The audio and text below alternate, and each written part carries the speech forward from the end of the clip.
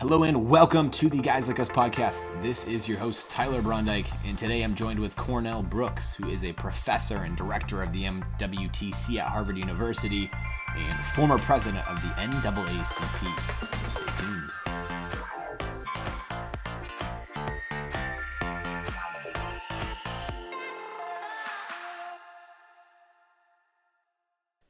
Hello and welcome back to the Guys Like Us podcast. This is your host, Tyler Brondike, and thank you for tuning in today. Welcome. If you're a first-time listener, it's a pleasure having you join us. If you're a long-time listener, thank you for your continued support. It means so much. I hope this conversation today adds a bit more depth and breadth into your faith walk. I speak with Cornell Brooks, who is a professor and director of the MWTC, which is the William Monroe Trotter Collaborative for Social Justice at Harvard University. He's a former president of the NAACP. He's an attorney, minister, activist, husband, and dad based in Cambridge, Boston, Massachusetts. We dig a bit more into his story growing up in the South and entering into a time of turmoil at the NAACP with some big events in Ferguson and also in Flint, Michigan, and how he was able to be so successful in these different places, increasing millennial membership, how he was able to engage this population, and also able to share and to project a message for social justice for people that might not have been directly affected. He gives some tips and advice if you're looking to get involved, or just know that this is part of the message that of the gospel that you're involved in right now, and are looking to incorporate it into your church congregation, or take part in any which way. We look into the WMTC, and then he shares some advice at the end, but he instills a lot of wisdom throughout the podcast. So without further ado, I'm going to turn it on over to my conversation with Cornell Brooks. Cornell, thanks so much for joining today. It's good to be here. Really great to be here, Tyler. My pleasure. So where I want to kick off and get things started is actually by going back a bit into your backstory. Sure. Hearing a bit more about your faith background and what times were like for you as a child. Sure.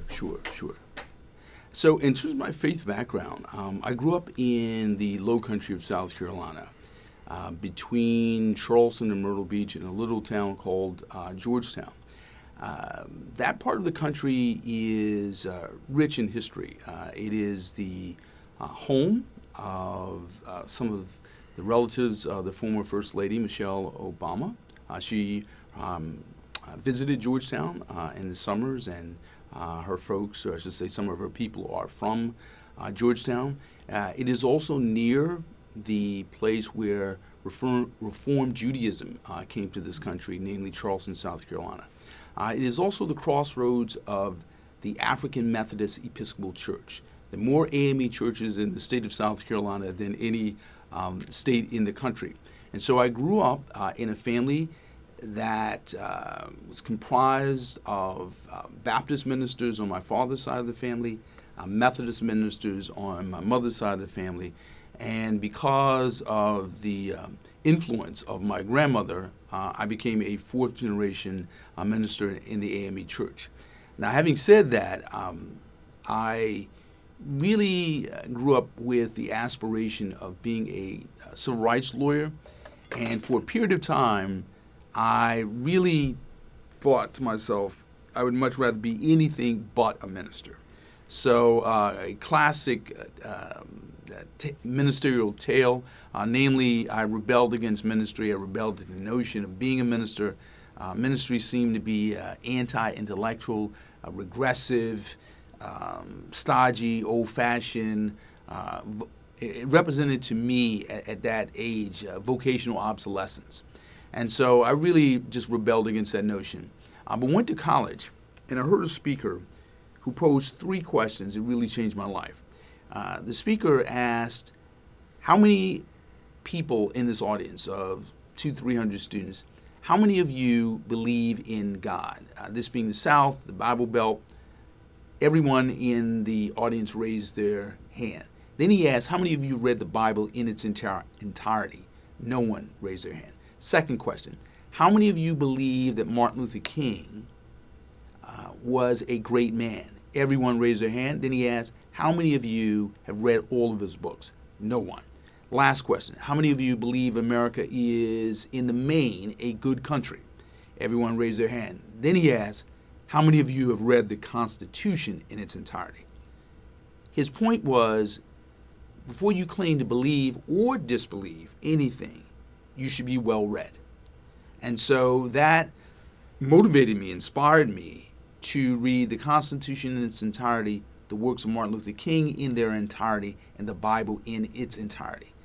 And as a consequence of that, that inspired me to both pursue law and ministry, to be a civil rights lawyer as well as a social justice minister. So that's how I came to the unceremonious and disreputable work that I do now. Mm-hmm. Mm-hmm. So I know a lot of your work right now is really at the intersection of social justice, activism. And when you look biblically, I think a lot of Christians aren't familiar with the books of the prophetic, Isaiah, Ezekiel, Jeremiah, and I'm sure through your theological studies and endeavors, that was a central point for you. At what moment did you realize that these books were really grabbing a hold of what you were called and kind of led to do, and just kind of how that transpired? Sure. So, as I mentioned, after resolving to read the Bible in its entirety, the Constitution, and all of the works of Dr. King, when I began to read Dr. King's books, novels, I should say not, or rather essays and sermons, I began to read the sources he cited. So Reinhold Niebuhr, Walter Rauschenbusch, Paul Tillich, Mohandas K. Gandhi. And as I began to read theologians and social ethicists, it underscored and affirmed the biblical stories that I grew up with. And so, in other words, reading the Exodus story, but also reading the book of Isaiah.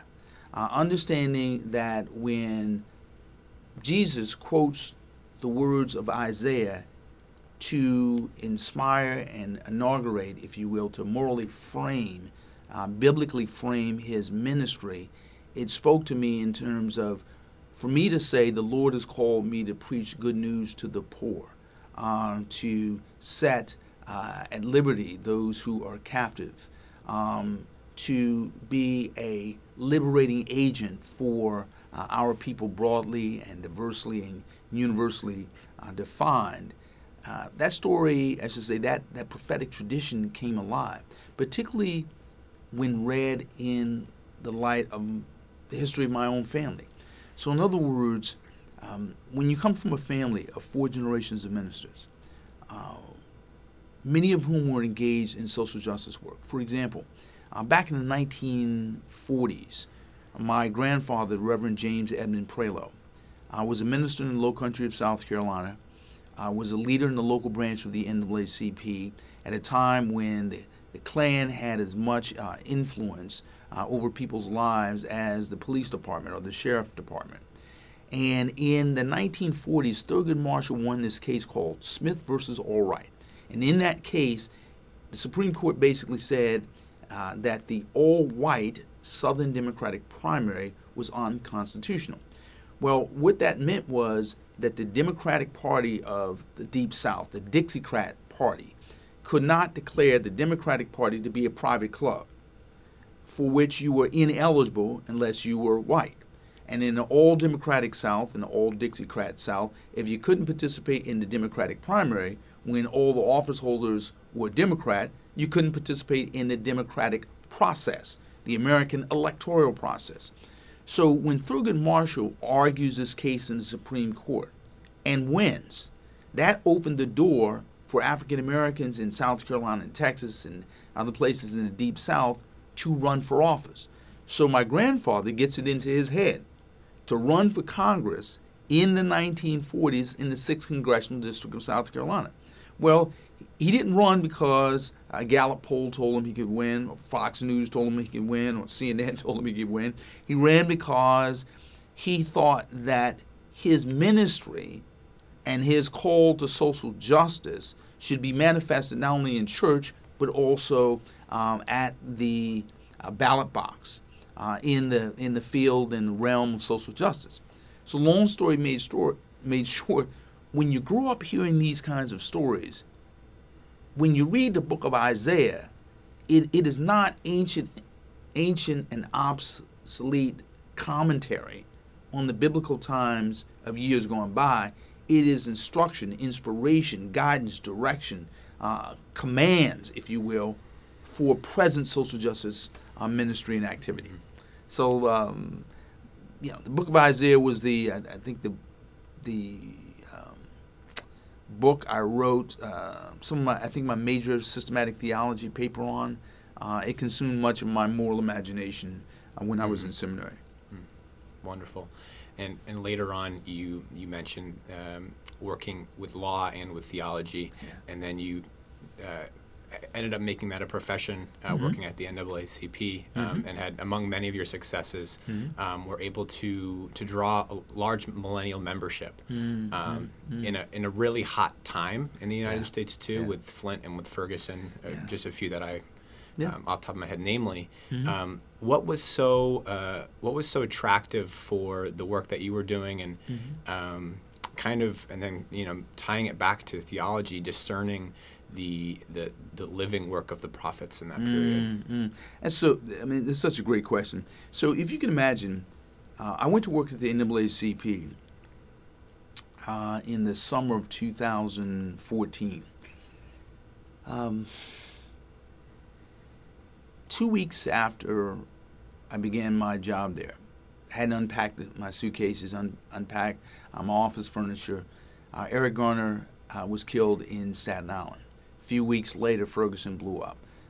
Police shooting after police shooting. Alton Sterling, Philando Castile, Walter Scott, Eric Garner, as I mentioned, Sandra Bland.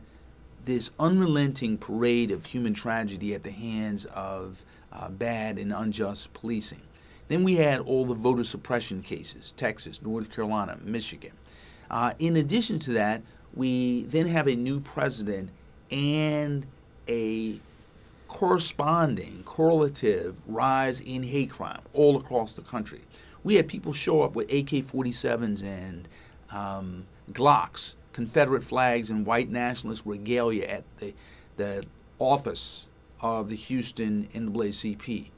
We had death threats on the regular. I had death threats on the regular. We had bomb threats at our headquarters. And so coming into this tragic change, intensification, exacerbation of racial animus in this country, one of the things that I came to appreciate was the courage of rank and file people in this country willing to engage in prophetic ministry in terms of social justice, in the churches, in the synagogues. So, for example, when we did a march from Selma, Alabama to Washington, D.C., 1,002-3 miles over the course of 40 days, we had Baptists, Methodists, Episcopalians, Jews. We had 1 out of every 10 Reformed rabbis in the country march.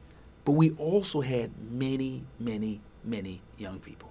And what I noticed was the more you demonstrated your beliefs with your feet, with your bodies, with your minds, with your hearts, the more people joined the NAACP.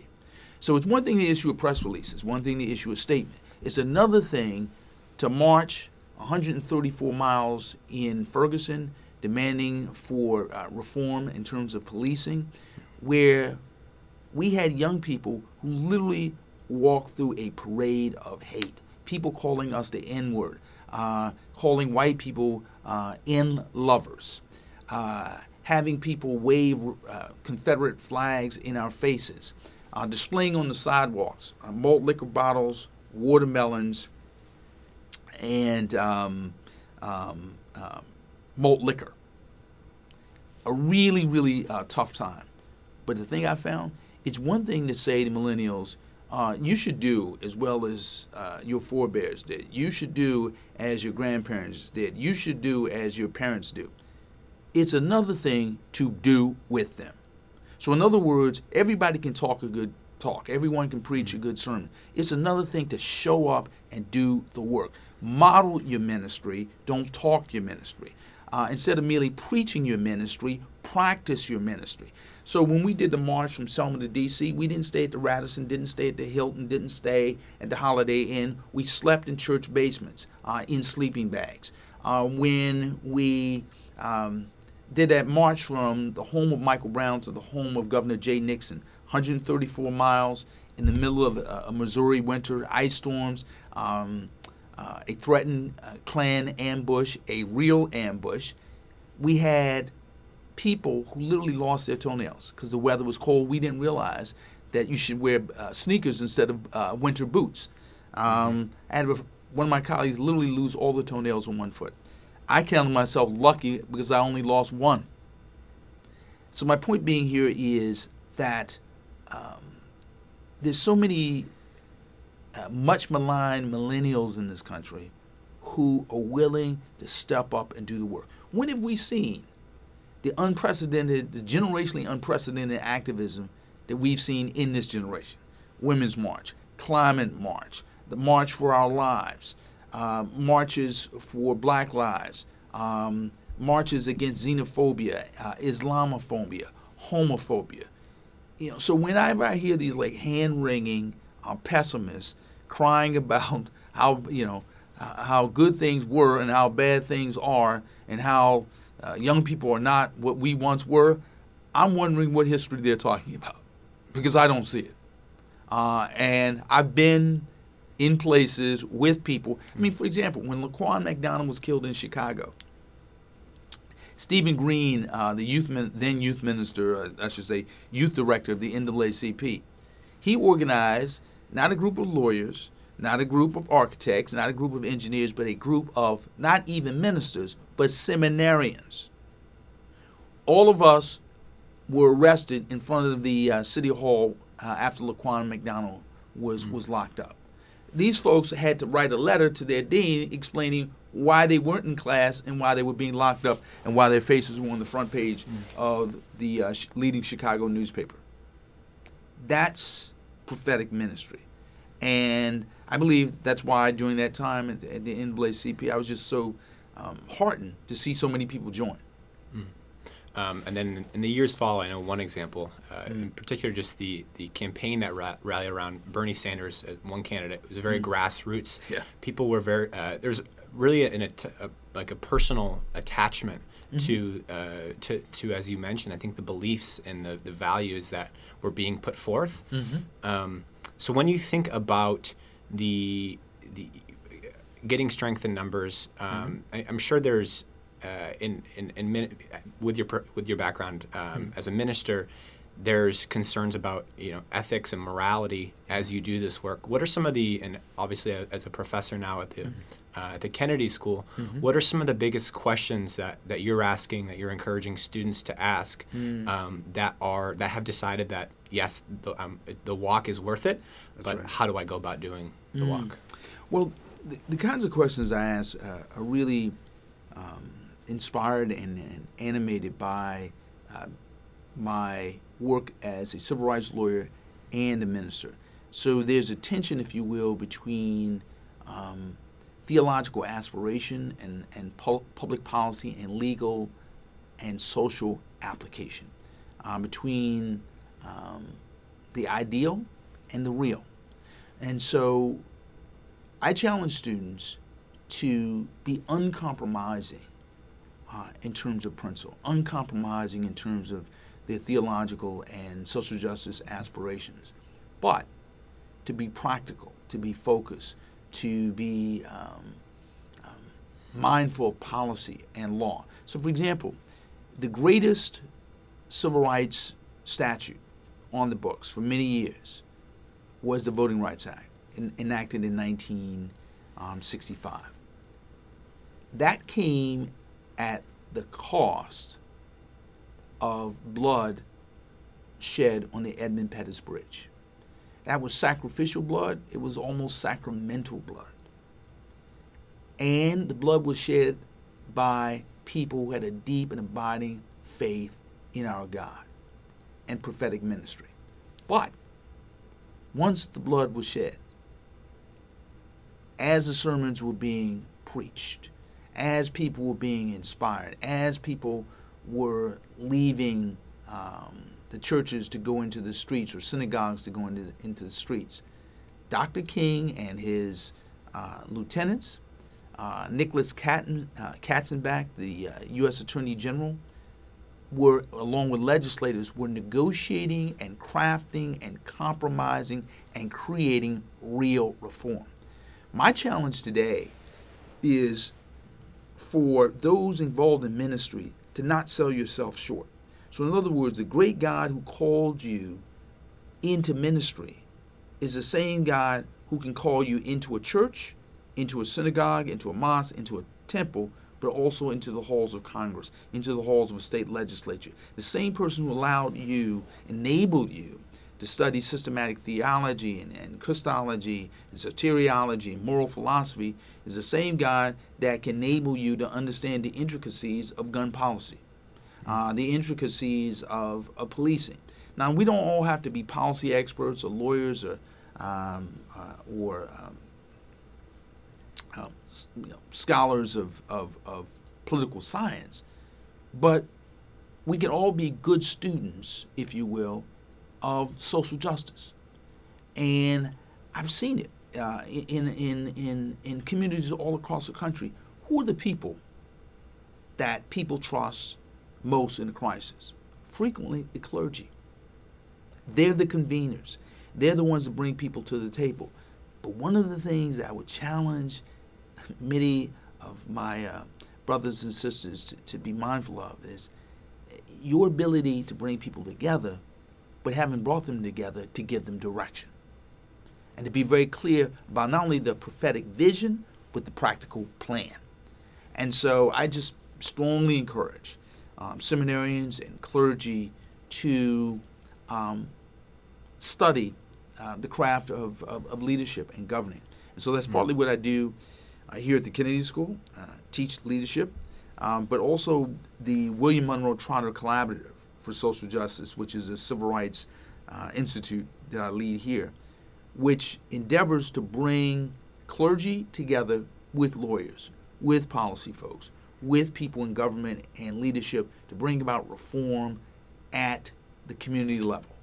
And I just think it's just so important. And so just in terms of advice, I would say, the great and grand words of the prophetic tradition are true for you in the pulpit, but they're also true for you in the streets and true for you in the state legislature. And that never, ever underestimate how powerful you are. Never underestimate that. And more importantly, don't underestimate how powerful the God is who called you into ministry. Mm-hmm. So for folks that are that want to take the next step in their potentially a church, if they're a church leader or involved in their church, or whatever that looks like in their life, but struggling to find connection with the issues as they don't particularly they might not experience them themselves, or maybe they'll never experience them themselves. How are these people able to get to find that attraction to the very pertinent issues, and be willing to go for the long haul, and be willing to have toenails falling off in the walk, and really just kind of be in it for the entire way through. So here's one thing I try to share with people who are called to religious leadership. Moses was called in terms of revelation Mount Sinai. Okay? But he was called circumstantially and historically in Egypt, and as a witness to those of his brothers,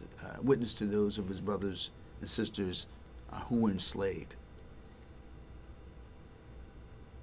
When you serve a local congregation, people will come to you with what may seem as ministry problems at first glance, but what are in fact social justice challenges. Dr. King was a pastor. He was not an expert in public accommodations law.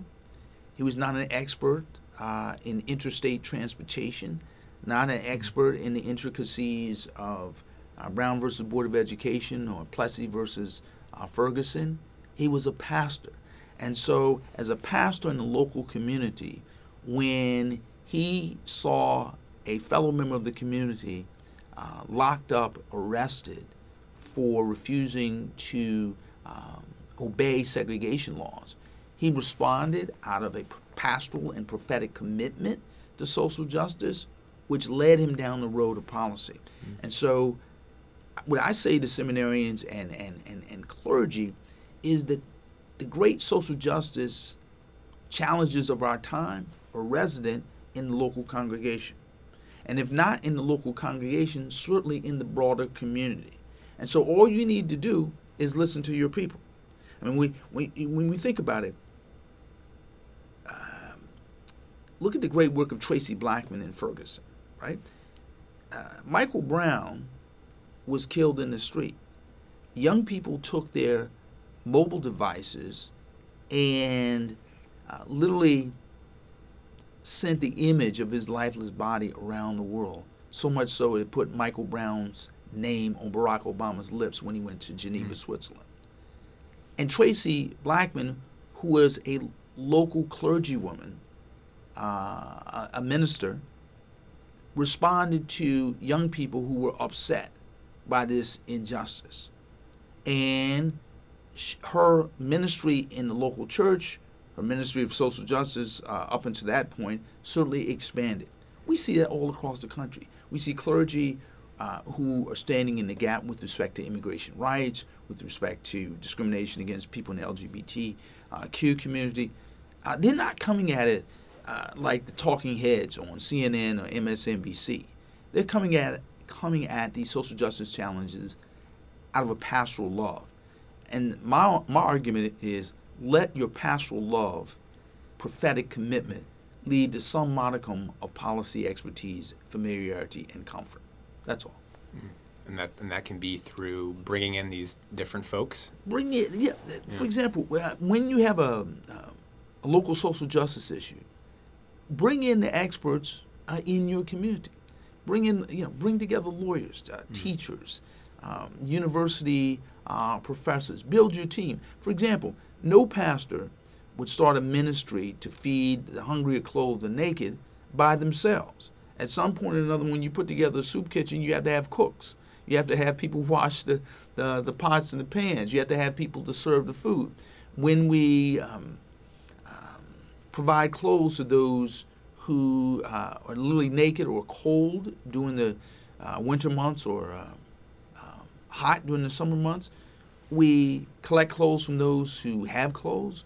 We work with local charitable organizations. We organize. We build teams. How is it when it comes to social justice, so often we don't build those same kinds of teams? And I go back to the fact that the best leaders I know, who are the most sophisticated, the most sophisticated in terms of human psychology, group dynamics, sociology, are pastors. They're clergy, right? I've had governors who defer to clergy because they look around the room and they notice the degree to which people defer to those who have taken an ordination vow. But more importantly, religious people can be counted on to serve whether you're a Democrat, a Republican, or an independent. They can be counted on to serve whether or not the poll numbers are up or down. We feed people, we clothe people, we serve people whether we like them or not, because we're commanded to love them. And so as a consequence, we have a reservoir of trust that politicians don't often have, seldom have. We have to, use that to, take on some of the toughest challenges of our time, which are literally at your doorstep. Yeah, if you have your eyes open, your ears open, you listen to people, you care about people, they will teach you all you need to know about the social justice challenges literally at your doorstep. And occasionally we have some clergy who will say these kinds of problems, they don't afflict my congregation. Well, I would say sometimes our congregations are not nearly as homogeneous as we might imagine, and our congregations are not as small as we assume, meaning there are people who are different, who live in a different zip code, who maybe live in a different socioeconomic strata than the folks you normally see on Sunday or Wednesday evening. But the fact of the matter is, those are your people. Those are your people. Just to conclude and to wrap up, just want to hear just a word of encouragement, word of advice for listeners, and then where folks can find you in the work that you do if they want to follow along, get involved in all of that. Sure. So just by word of encouragement, this moral moment in America is more than a Twitter age civil rights movement. It is more than a movement to combat gun violence or for immigrant rights or to control and contain and hopefully reverse climate change. This is really a moment of moral awakening, and it's a moment in which our communities of faith have an opportunity to reach people we've never reached, touch people we've never touched, to go to places we've never been. And so where you read all these sociological descriptions of the decline and obsolescence of mainstream Christianity, that many of our churches and even our synagogues are declining in membership. Well, let's note this. The many millions of Americans all across the country who've participated in marches and demonstrations for the first time, many of them inspired by the religious teachings that they heard not in church, but they heard the echo in the streets. We have an opportunity to reach them. We have an opportunity to reach an entire generation of young people by speaking to the concerns that they have that reflect the concerns of the prophetic tradition. And so this is literally a moment to grow and expand our ministries, to reach people through sermons that echo not only from pulpits, but sermons and essays and speeches and ministry that echo and reverberate from podcasts, right? This podcast is a ministry moment, an opportunity. And so I just really want to encourage people that we can hear God's call in our time. Let's not look over our shoulder at the great old, the great and good old days of the past. Let's look at the present social justice challenges of our moment and see this as really a once in a lifetime ministry moment. And so the Wyatt T. Walkers, the Martin Luther Kings, the Rosa Parks, the Pauli Murrays of our time are walking around now. Some of them haven't even been ordained yet. Some of them are on their way to seminary. Some of them may not ever be ordained, but this is their ministry moment. And so I would just simply say, in some ways, we can count ourselves challenged. We can count ourselves fortunate. We can count ourselves blessed that this is a moment where if we do the work, no one will ever question the relevance of our ministry. And in terms of just being in touch, I've been blessed to serve in senior positions of civil rights leadership. And now I'm in a place where I'm having an opportunity to combine law, policy, ministry, and teaching. As a member of the senior faculty at the Harvard Kennedy School and the director of the William Monroe Trotter Collaborative for Social Justice, which is quite simply like a what I would call like a public policy clinic for the country. In the same way that you have legal clinics that serve the poor, this is a public policy clinic that helps connect activists and advocates in the streets with academics, lawyers, policy folks in the academy to give people in communities tools that they might not have. And so what I'm endeavoring to do here is really, with many colleagues, with many advocates, is to create a new model for reform, a new tool. So in other words, 100 years ago, the NAACP really created a new form of advocacy. Inspired by some of our ancestors and forebears, I'd like to do the same here. So just in terms of staying in touch, I tell people just to reach out to me at the Harvard Kennedy School. My email, phone number, and everything is on our webpage. And love to speak, preach, share in local congregations to get the word out about what we're doing, and more importantly, to be of service. Because here's what I sense. There are a lot of pastors out there who are confronting social justice challenges, but they don't have all the tools. They've got the call, may even have the people, but they don't have all the tools. We have a tool here, and we like to be used. So just reach out to me at the Harvard Kennedy School. Great. Cornell, it's been a pleasure having you on the Guys Like Us podcast today, hearing more about your journey. And thank you. Thank you for sharing. No, thanks, Tyler.